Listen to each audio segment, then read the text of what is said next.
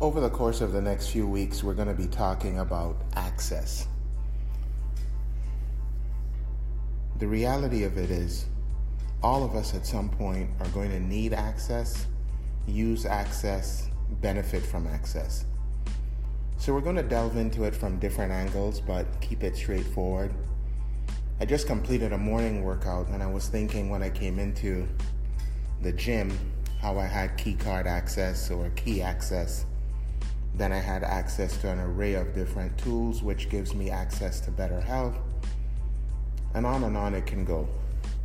So the one thing I want us to start doing over the course of the next few weeks is just look at the various things we have access to from the things we have access through.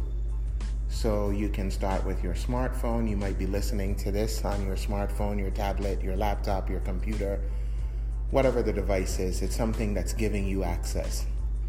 And with those various access points, we can really tap in to a whole new world.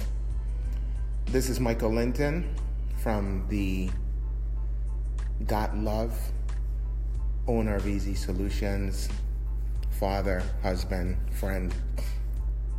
And again, let's just look at all the access points that we can reach.